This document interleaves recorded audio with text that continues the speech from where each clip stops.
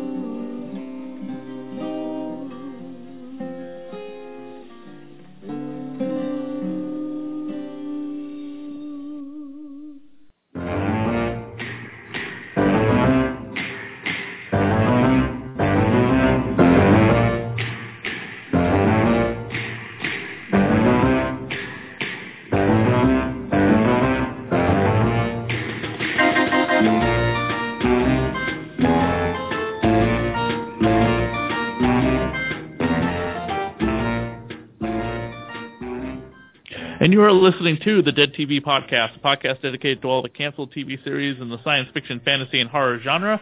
And I am your host, Dr. Chris. And I'm Mr. Zeneca.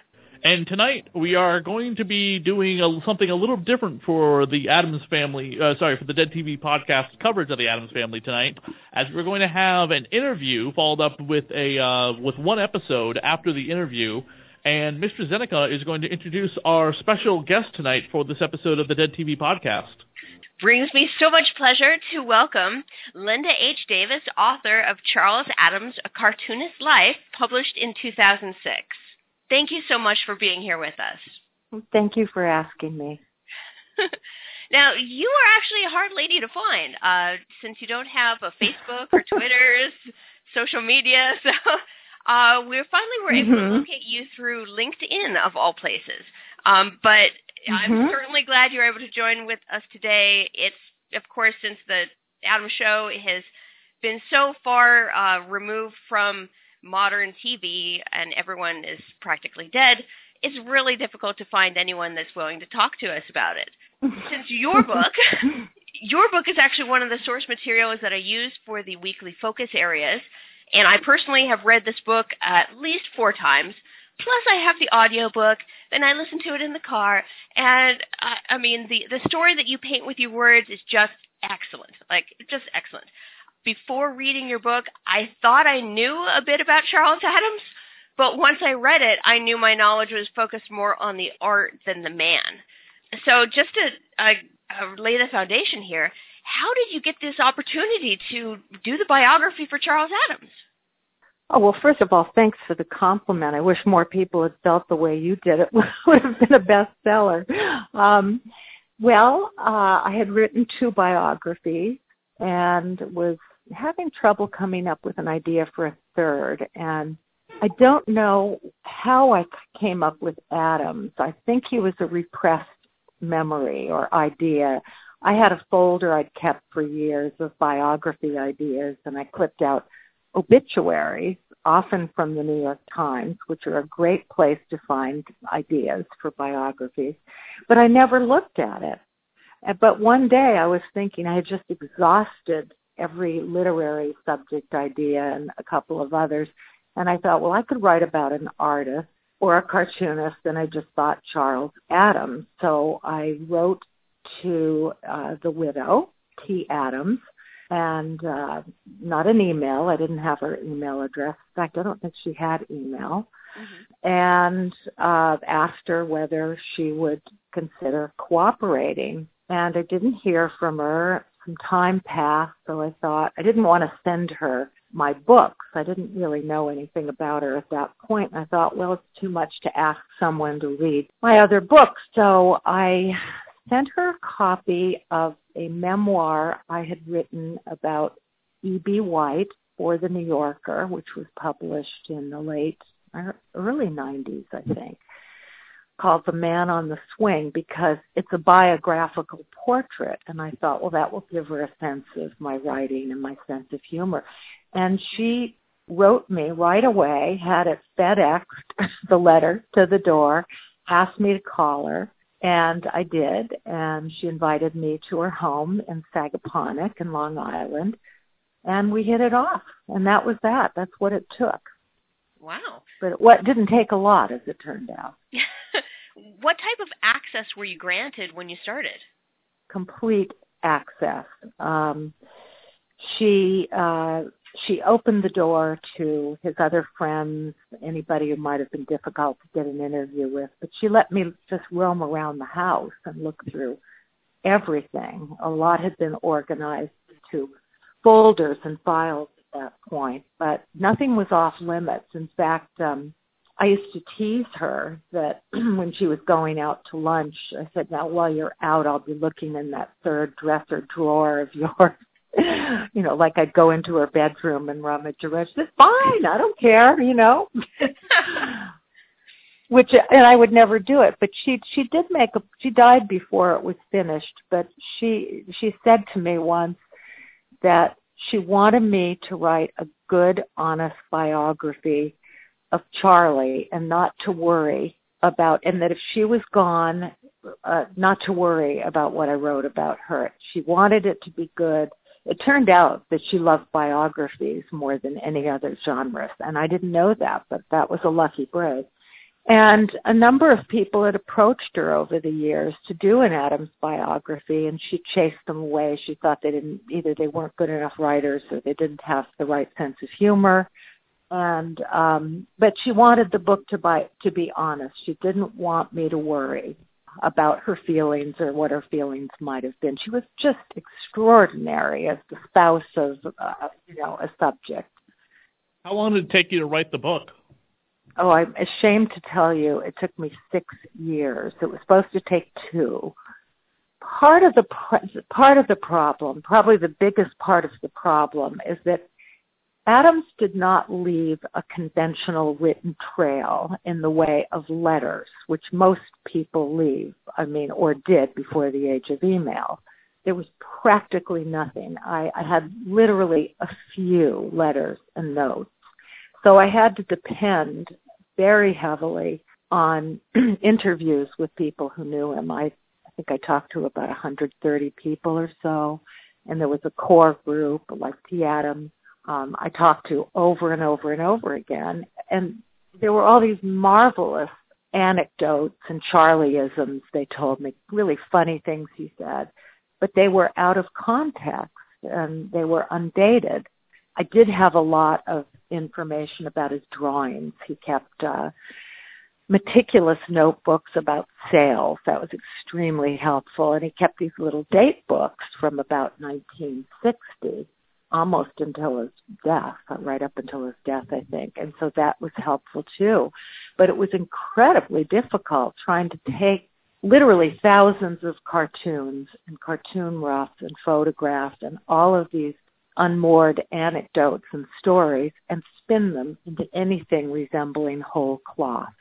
It was just maddeningly difficult, and I don't think I would have been able to do it if I hadn't written a couple of serious biographies. Now, I'm a slow writer, particularly when it comes to book writing, so I wouldn't have finished it in 2 years anyway, but it wouldn't have taken that long. Also, I was ill, and I didn't know it. You know, people always say, oh, I killed myself working on that book. Well, I almost killed myself writing this because I had non-Hodgkin's lymphoma and didn't know it and didn't know it was wrong with me. Oh. I was falling asleep at my desk, and believe me, to fall asleep when you're writing about Charles Addams, whether it's his personal life or his cartoons, there's a problem there. My husband Chuck used to say, whenever he heard me laughing up in my home office, he knew I was working, and that was true. So I just wasn't feeling like myself, and I had to basically throw away, not literally, but almost the entire first draft and start over again. I wasn't sure I could do it, but I just finished it, and I had turned it in. It had been edited. I was just working on gathering photographs and cartoons and getting legal permissions for things when I ended up in kidney failure in the ER, and that's how I was diagnosed. So I went through chemo before it actually came out, and then maintenance infusions the next year. Wow. I hope you're feeling better these days.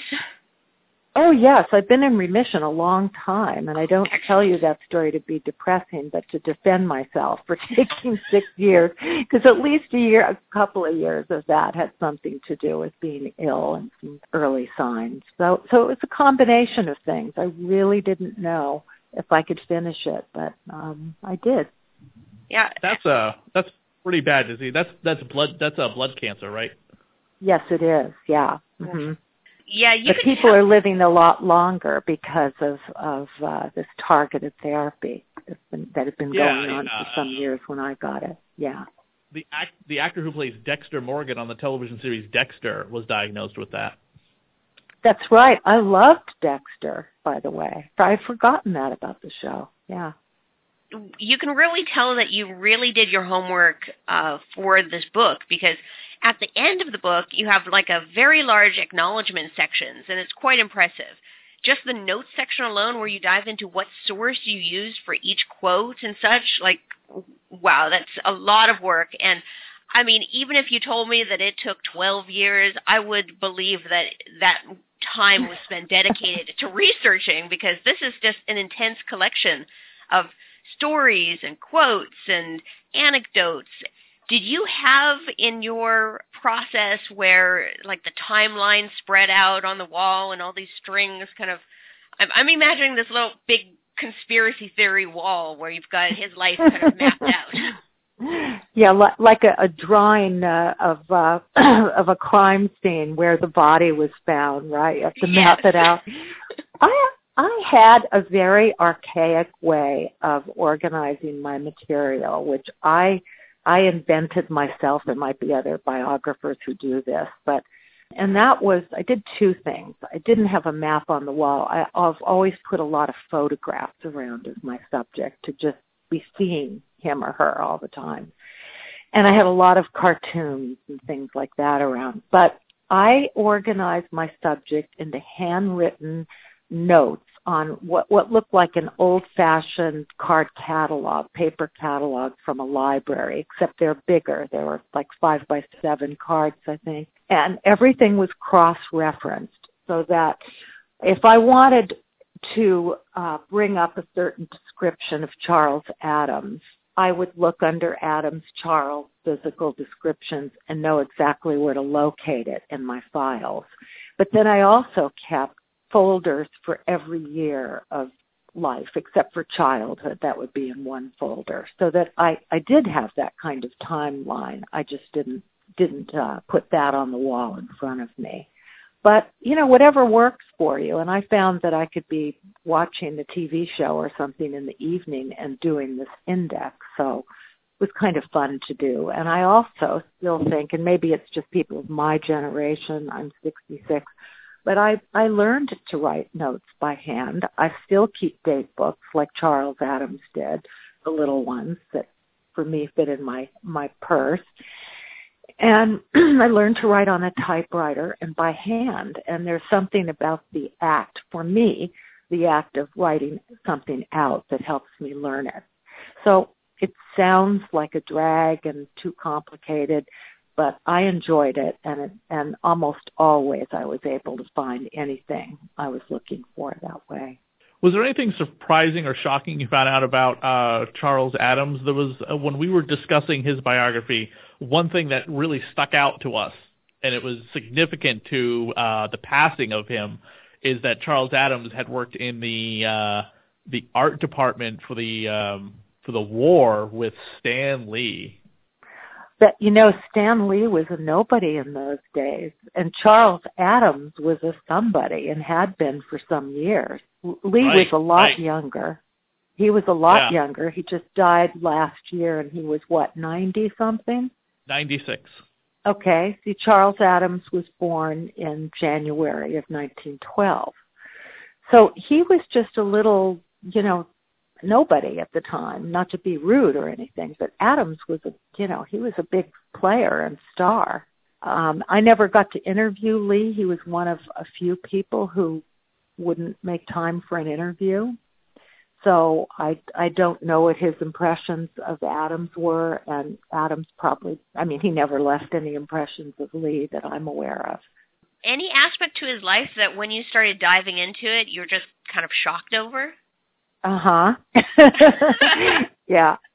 No, yes, and it was the story of his second wife, whom T. Addams fondly referred to as Bad Barbara. His first wife was a Barbara, and his second wife was a Barbara, and the third, who went by the nickname T, was Marilyn. But it's such an over-the-top story. It's hard to believe, and I won't try to tell the whole story here, but ask me whatever you want to. But she was basically she was violent. He was basically an abused husband.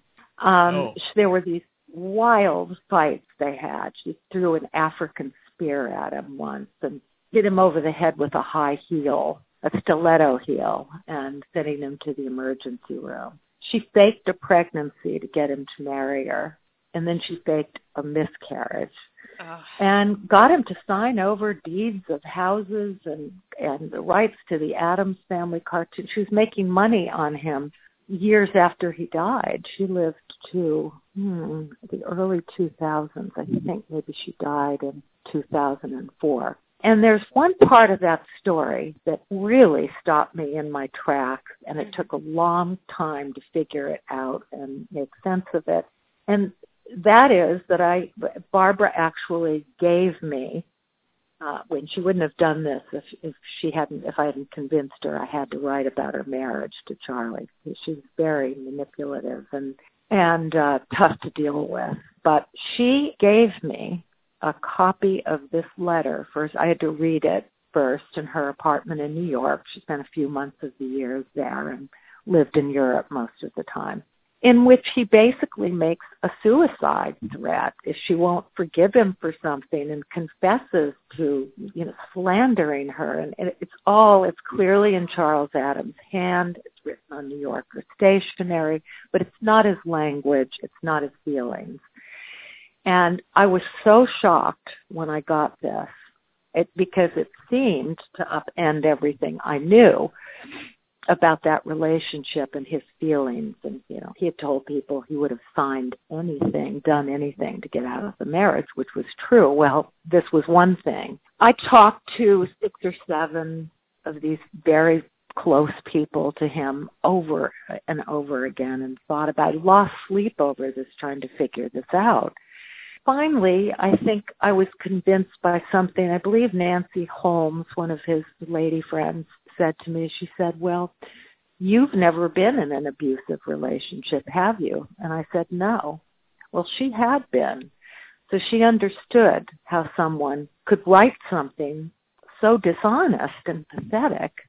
But that just shocked me. And it took me a long time to make a kind of sense out of it. I hope I made sense out of it in the biography. Yes, it definitely dives deep into that manipulative relationship, and just the fact that she was financially entangled with him even past Charles Addams' death, for the first movie. That's just, it makes me hate her. Everybody did. Yeah. This was legendary at the New Yorker, that this ex-wife had walked away with the rights to the Addams family. Man, yeah. And they were married less than 2 years, by the way. Yikes. And the basis of the marriage was fraud. She got a very questionable divorce that took about 45 minutes in Alabama. It's just so over the top. So that was probably the biggest shocker for me. As of right now, today, 2019, who owns the rights to the Addams family? Is it the family again? Is it Sony because they're making the animated movie? It's the T. and Charles Addams Foundation. Okay. So, which T. Addams helped establish before her death. Good. Okay. So that's Okay, so basically everything that's that we see from the Addams Family properties, the IP, is now going to the foundation. Yes. Okay. Right. And they had to buy back the rights that Barbara left to some family members. She didn't have any children, but I guess she left her ownership interest in the Addams family, which she still had when she died, to some nephews and relatives. And the Addams Foundation people, I think, had to pay a lot of money to get that to get the family members to sell that to them so that they would be free to license everything. Wow, what a hassle. I know, and she had another marriage after Charles Addams that lasted a very long time. So it's all very really that's the time strange. that she became Lady Coylton, right? Yeah, Lady Colleton. She married Lord Henry Colleton. Very agreeable, charming man, as Charles Addams was. So she got a title and a phony British accent, and but she and the relationship is so complicated. But they actually did maintain a friendship until he died, and he was incredibly good to her and mostly very forgiving, even though she held on to all sorts of things.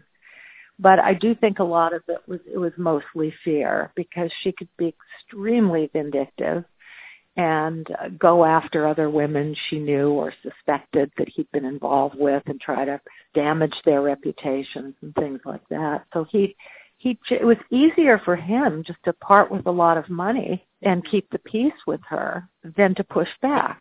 Wow, there's a great line from Ron Perlman in a movie when I think of this, and he says, "You were nothing but a big old psycho." Yeah, diagnosable, I'm sure. Well, big old psycho. That's the line Ron Perlman says. I think it was the Winona Ryder in Alien Resurrection. Well, she's so over the top. You almost think she was invented, but she was a real person. I met her several times, and I had a lot of dealings with her.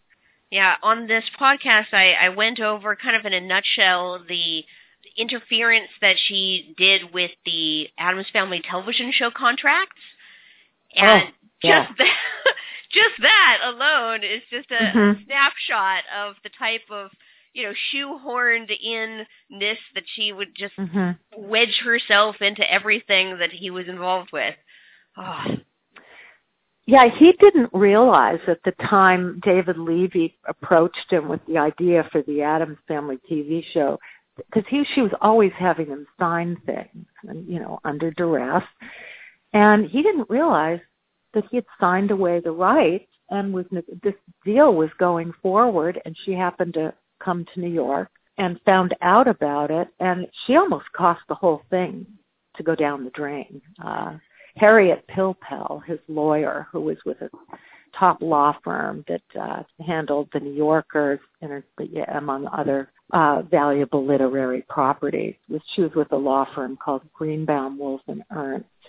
She saved it. And I think Barbara realized it was going to go down the drain and she would get nothing.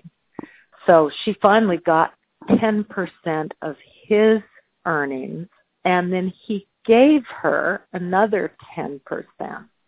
Probably that wasn't taken from.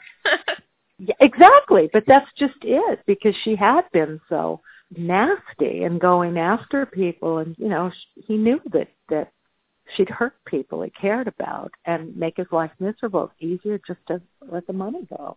Now that we've started talking about the TV show, did you interview any of the actors, remaining living actors from the show for the book?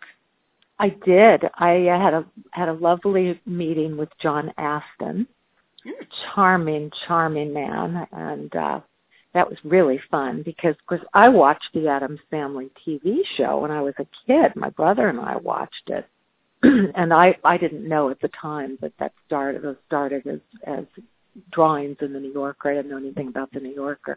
Since you interviewed John Astin, what was his opinion of being on the show and of Charles Addams himself? And did he ever finally meet Charles Addams? Oh, yes. He had a nice relationship with him. And he adored him, loved his work, enjoyed the part. When I saw him, my husband and I drove somewhere out in New York State. I can't remember where it was, because he was in a play, seemed out in the middle of nowhere. So we went to the play, and then afterwards we sat in this bar where I chatted with him, and we were in a room with the cast, sort of a more private area of the bar, but people knew he was there. And at least 3 times people came up and, called him Gomez, or commented that people thought they looked like Uncle Fester, and by the way, they did, one especially. And he told me during the interview, we also talked on the phone, but I did get the chance to meet him, that everywhere he went in the world, to this day, people would make an Addams Family comment, and he was never unkind about it. He was such a class act and so charming to these people who were interrupting our conversation, and just really gracious. And he knew what it did for his career. He loved Addams, loved his work. Addams came up with all the names for the characters except for Wednesday. And he gave John Aston the choice of 2 names for Gomez, either Gomez or Rapelli. And Aston liked Gomez. And that was generous of him. He didn't have to do that. But, yeah, he was very supportive of the cast and the film and the TV show, I should say. I also talked on the phone to, now I'm having a word retrieval problem. Who's the guy who played Pugsley? Ken Weatherwax. Ken Weatherwax. Yeah, I talked to him on the phone. And he didn't have as much to say because he was a kid, he was a little boy. But everybody had a favorable impression of Addams. He came to the set and came to a party that Carolyn Jones had, decorated her house with Aaron Spelling like a funeral parlor or something. A lot of people did that when they had parties for him. But he was always game and really lovely about it. Did Charles Addams enjoy having his cartoons translated to the television? He did. He had his doubts about it, but he had wanted a theatrical version for many years, at least from the 40s. People had approached him with ideas about doing a play or a musical or something.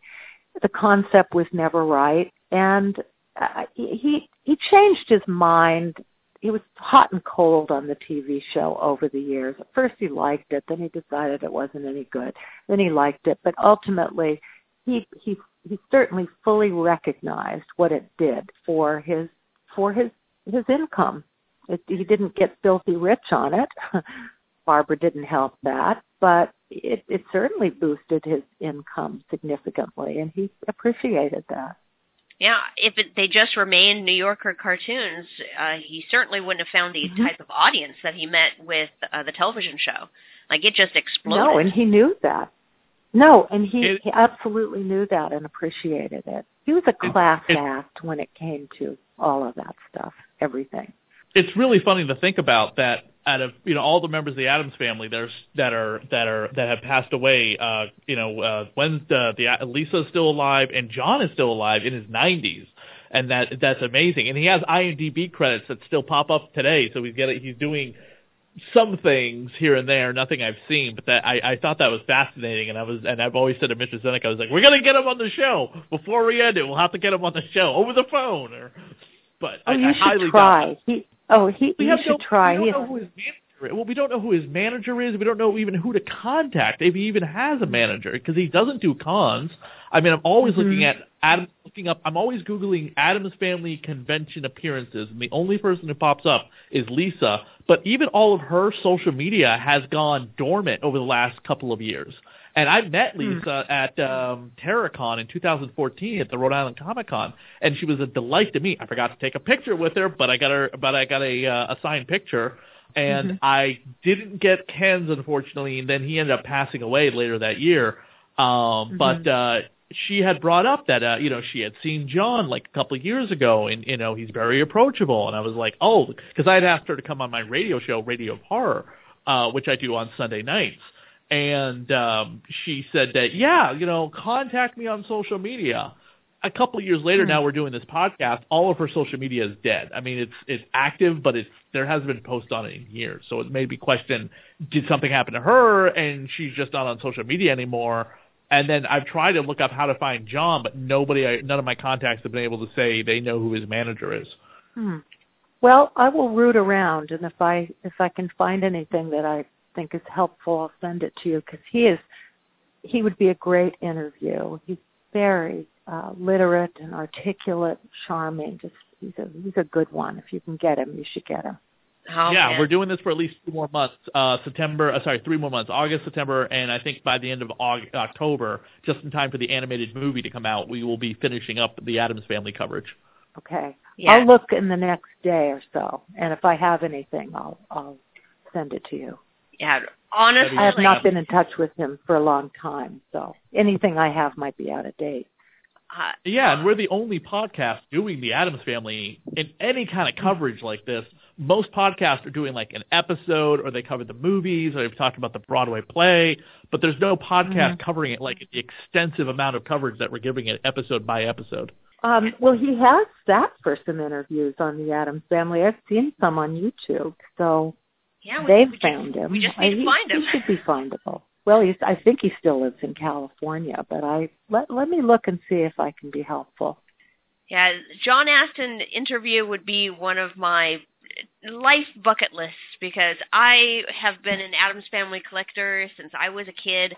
And, I had a mountainous collection at one time. Now it's just pared down to the truly valuable things. And on this podcast, I've been doing reviews for his bibliography as focus areas recently. Mm-hmm. Every time that I read your book and I look at my cartoon books and my memorabilia, the Addams Family gives me a feeling of just homey warmth for how strange it is. And I think if I were to actually interview John Astin, I would have to calm myself down so significantly, because that's like a lifetime bucket list. He would put you entirely at ease, though. He would. He is just absolutely wonderful and charming. That's okay. Totally unpretentious. I'll do the interview for the both of us. Don't you worry. Yes, I think I would just fangirl out. Hey, by the way, I did that interview with John Astin, and you come on the show like, you did what now? Oh, yeah, he was that busy in the middle of the day, so we just did it. If you left me out of that interview, I would kill you. I would drive up to Boston, and I would kill you, Dr. Chris.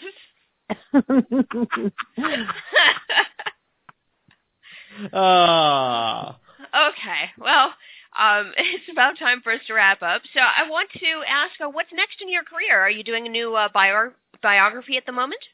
No, I'm not. I decided to retire when I finished Addams for various reasons. It wasn't helped by going through cancer treatment and all that, although, as I said, I've been well for a long time. But I have no interest in writing biographies anymore.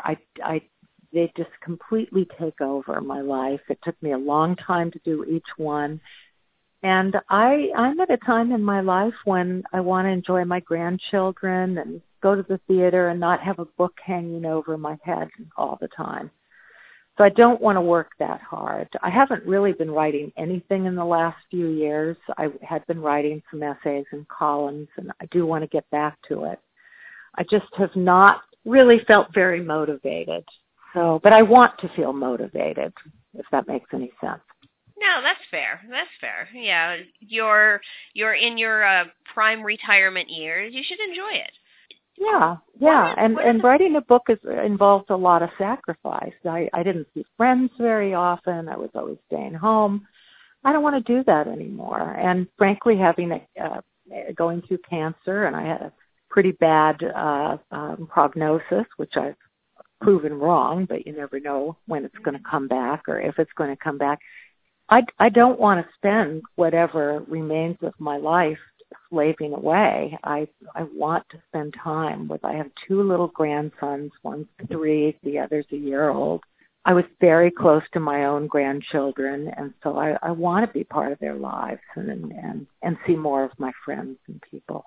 Anyway, how do you top Charles Addams? Really, where do you expect me to go from there? I know. It's just the best topic. I understand working on a biography. I started a project back in 2012 called the New England Horror Filmmakers, and it's the stories of filmmakers that made their movies here in New England from any of the 6 states. Oh. And the stipulation was they had to be born here or at least raised here and made the movie here. If they went away to college and came back or left and came back, that's fine. But majority of their life had to have been in New England, and they had to make the new movie in New England. I don't care where they did it in post, but they had to film here. And it got started, it got going for 2 years. I worked on it, and then I gave up after like a dozen rejections or whatever. And I was just like, the rejection wasn't good. It was nobody knows who any of these filmmakers are, Chris. They said nobody knows. They don't have the sense of history. Yeah. Right. And I said, what do you mean you don't know who they are? I'm like, this person is, done this person was awarded this. They're like, yeah, but they're nobody. They're not a name. Nobody is going to read this other than people in New England. We're going to market it to 6 states and lose a lot of money. And I was like, okay. But recently I've kind of like, after seeing other people's biographies and documentaries and the horror documentary genre has become its own thing or whatever, I've decided to kind of go back to it and start interviewing new filmmakers. Some of the interviews, unfortunately, I can't use due to either falling outs or the interviewers have just disappeared off the face of the planet Earth, and I need them to sign like a thing saying, yep, this is me, and everything in there is true. I've decided to go back to it. I've kind of lapsed in the last month or whatever, but I'm going to be picking it back up in Steam and hopefully also getting a co-author on the book to help kind of write it a little better, because my writing is not that great, and the idea is there, but my writing is really kind of hit or miss sometimes. So I'm going to be like co-authoring it with somebody to help flesh it out a little bit better and make it sound a little bit more coherent. But for a little while there, it was taking over my life for a bit, and I hadn't even made a time off of it yet. So, but we really do appreciate coming on the show with us, Linda. Oh, it was my pleasure. I will tell you one thing you might be surprised at. I had a lot of trouble selling, or my agent had a lot of trouble selling Charles Addams. Really? I mean, and I ended up with Random House and Bob Loomis, one of the great editors of the business, but he felt that without the Addams Family and the TV show that made it so famous, it really wouldn't be sellable, because people even then, and I got the contract in 1999, had no sense of history and didn't know who he was. Oh, that's a shame. That astonished me, but the publishing business is, to me, unrecognizable today, and was when my Addams came out in 2006. It's just changed so much from the time I started, and it's a really tough business, so I think you're wise to look for a co-writer and somebody who has some real credit too. Yeah. Again, thank you so much for coming on the show with us, Linda. We really do appreciate it. You are very welcome. Thank you. Thank you very much. I enjoy reading your book, and I suggest it on our podcast a lot because it has such a wealth of knowledge in this tome. Constantly impressed by just every little tiny bit of detail that you were able to glean from his notebooks and from his interviews and his friends. I mean, everyone that should actually read this book. This should be a coffee table book for the goth community at least, because they are huge Addams Family fans. I hope that your books sell in the future to new audiences, so that you can, have your residual checks. Yeah, thank you so much. You're so kind to say that. I really appreciate it. Well, thank you once again, and I think that's it for the Dead TV podcast today. Send me a link when it comes out. We shall. We will. We definitely will. Great. Thank you. Take care. Thank you. Take care. Bye. Hello, and welcome to Scream Scene, the horror movie podcast where we watch every horror movie ever made in chronological order, then rank them from best to worst. Your dedicated hosts, Sarah and Ben, bring you a new episode each week, covering the history of film through a horror lens. from silent to sound and black and white to color, and the social and cultural context surrounding them. Scream Scene is your well-researched, in-depth, and respectful dive into the horror movies of old. Join us, creatures of the night, by subscribing to Scream Scene on iTunes. And visit our website, screamscenepodcast.tumblr.com. You'll be dying to subscribe. That's pretty bad. It'll be a hell of a good time. Better? It'll lift your spirits. Okay. We're back with the episode that we're going to be covering for tonight alongside the interview we just did. So there'll only be one episode, and Mr. Zeneca has the episode synopsis for us. Morticia the Writer originally aired November 5th, 1965. Appalled by the children's school reading assignments, Morticia throws herself into the task of writing proper stories for children. Addams style, of course, but Gomez fears success will take her away, though it pains him to tamper with obvious masterpieces such as The Good Giant Slays Sir Lancelot. He enlists Uncle Fester's aid in sabotaging her stories, but to his horror, the tampered tales get published. How can he explain himself to Morticia? So in this episode, the episode actually starts out with Fester actually walking over hot coals. Yeah, where does this come from? Why do people walk on hot coals? There is a mind over matter bit to walking over hot coals. It's kind of a thing that happens a lot in tropical regions, and also in like more Eastern style philosophies. And they do it just to prove that there is mind over matter. There's a technique to actually walking over hot coals. I have not done it, but I have seen people do it.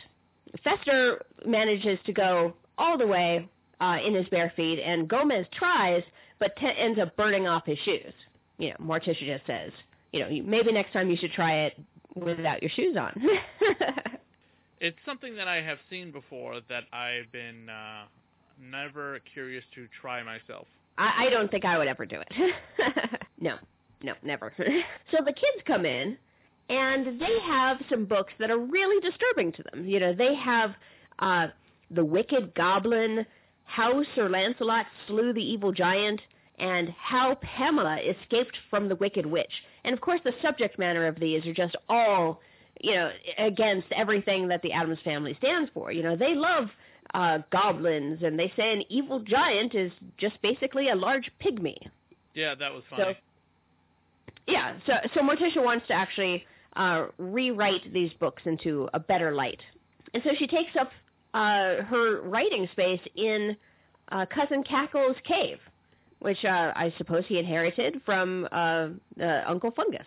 Because the acoustics in there are so much better. Yes, yeah, I suppose. She actually ends up turning off the echo because it's a manufactured echo. Thing reaches around the hole and just pulls down the lever and turns off the echo in the cave. All work and no play gets books done, is what she says to Gomez. The publisher that happens to show up in this, publisher that shows up in this, Peter Bonbonaires.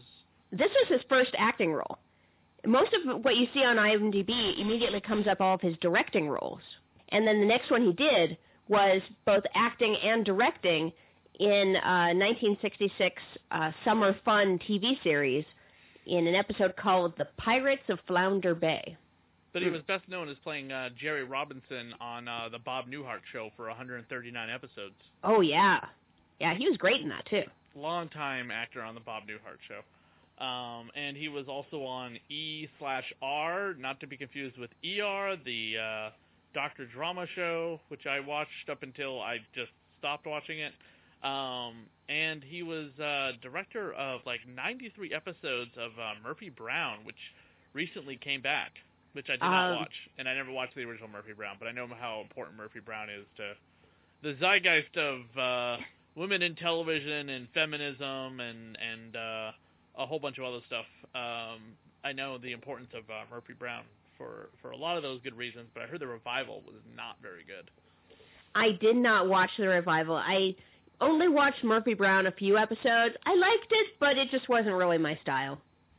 And also directed episodes of Home Improvement and Good Morning Miami. He was also let's see, I think he acted in the Dinosaurs. Yeah, he acted in Dinosaurs TV series. Oh, the Jim Henson show? Yeah, with the people in the dinosaur costumes and the animatronic faces. Right, which the unfortunate series finale for that, which was more like a canceled television show, which I don't know if we'll ever ever cover it. I mean, it might be fun, but I don't know if that show still holds up as much as you'd think it does. The meteor was coming. Yeah. the meteor that wiped out the dinosaurs was coming.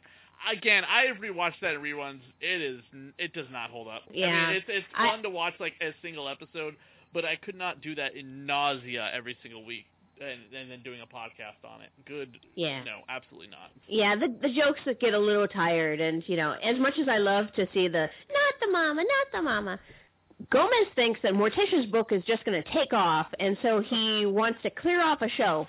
There's this bit where they're forming a line. Lurch is pulling the books off, and then gets passed down, and, you know, through Gomez and Fester, and then hands it to Thing, and Thing takes them into his box.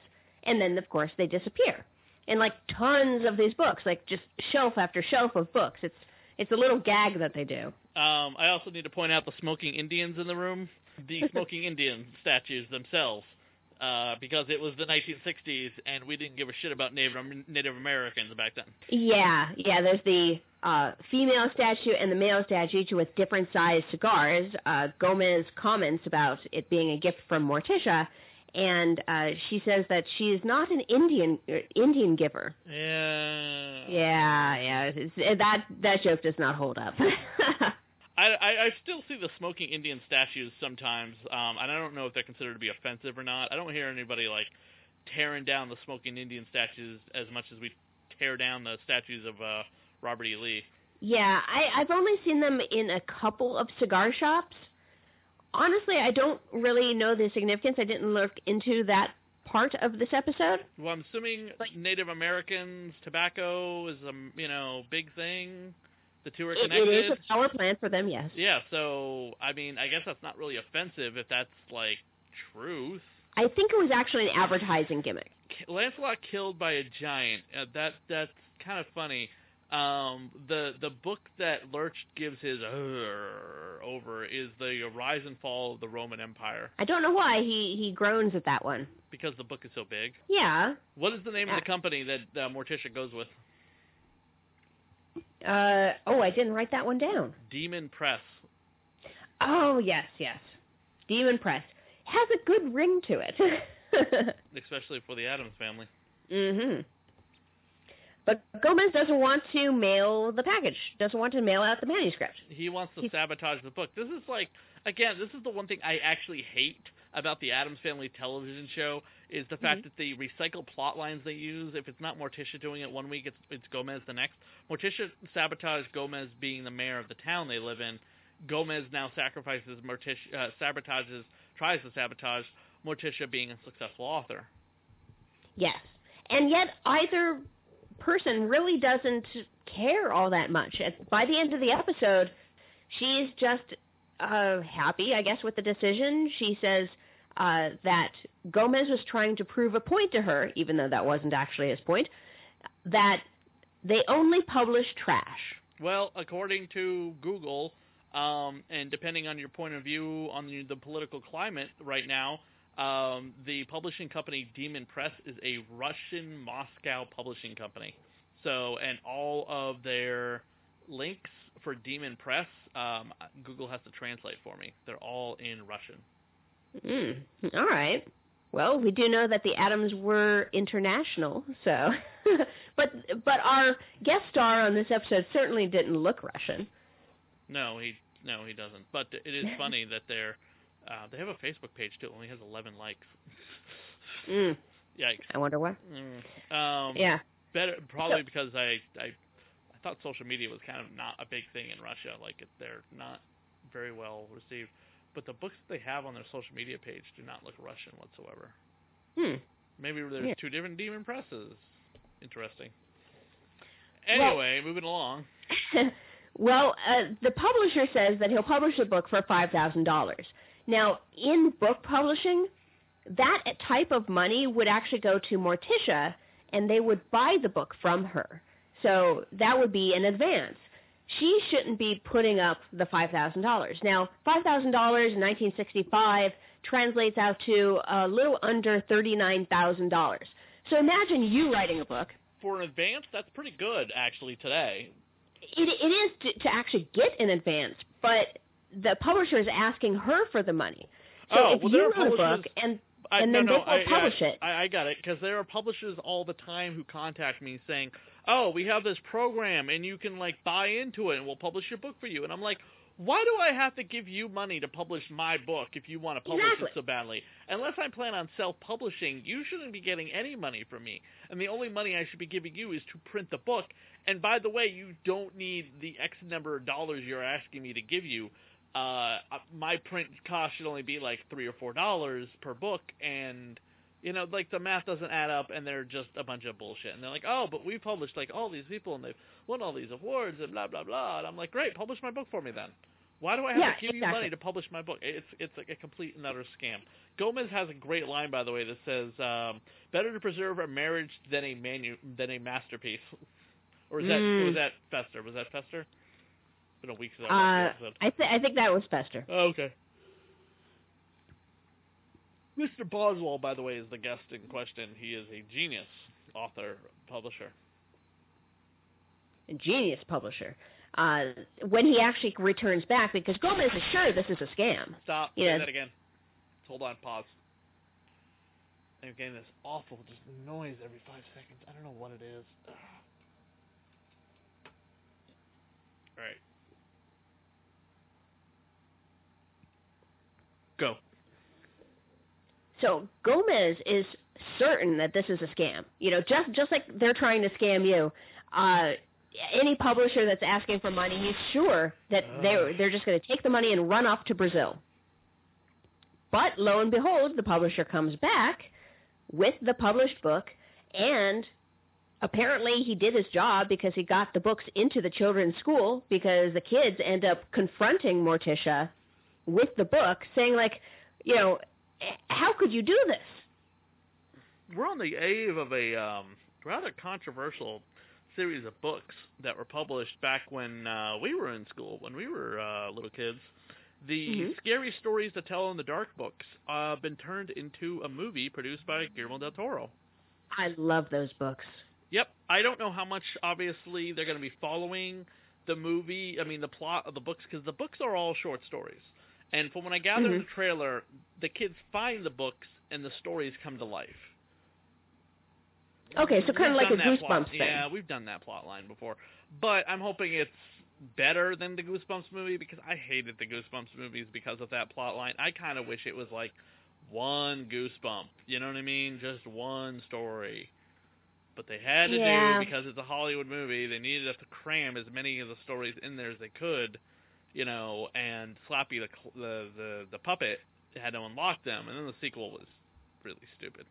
I preferred the first one rather than the sequel, but they just weren't all that great.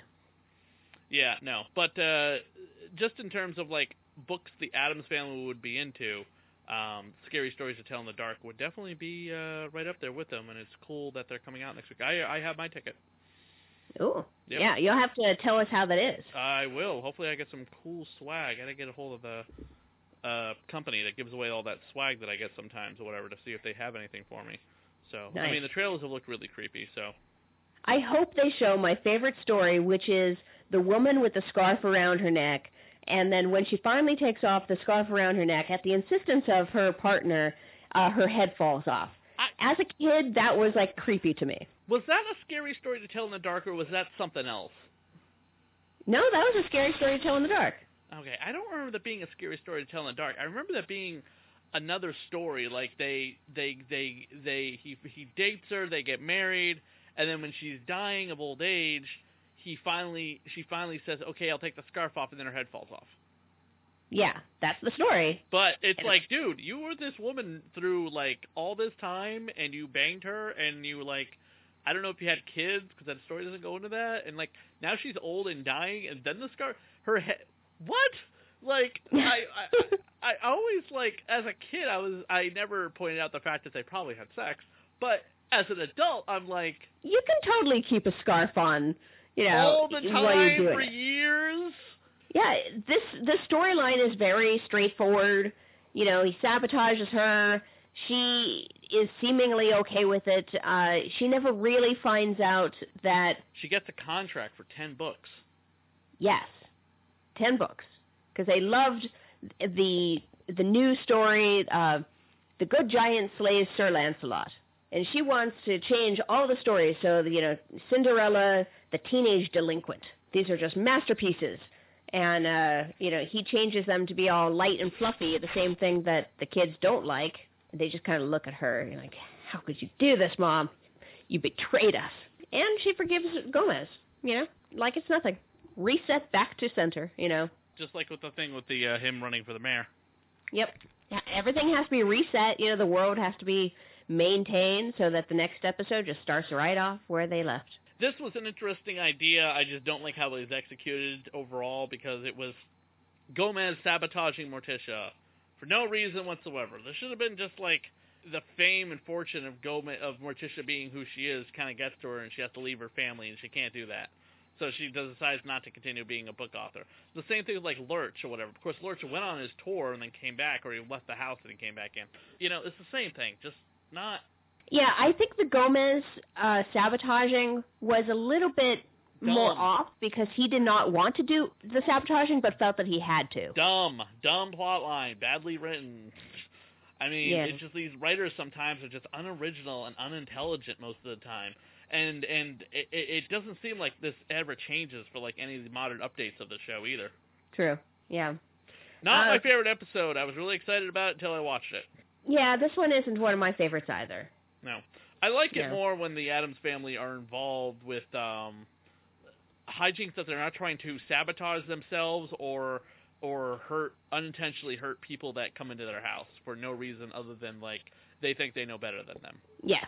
I prefer when they're interacting with the community and the community is exasperated with them. I was at the movie theater just before we started recording this to see Hobbs and Shaw, and there was a display outside of my theater for a real 3D little box you throw your glasses in when you're done watching a movie, and it was the box had the Addams Family and Thing on it, and the Addams Family were all sitting in the movie theater with popcorn with the 3D glasses on.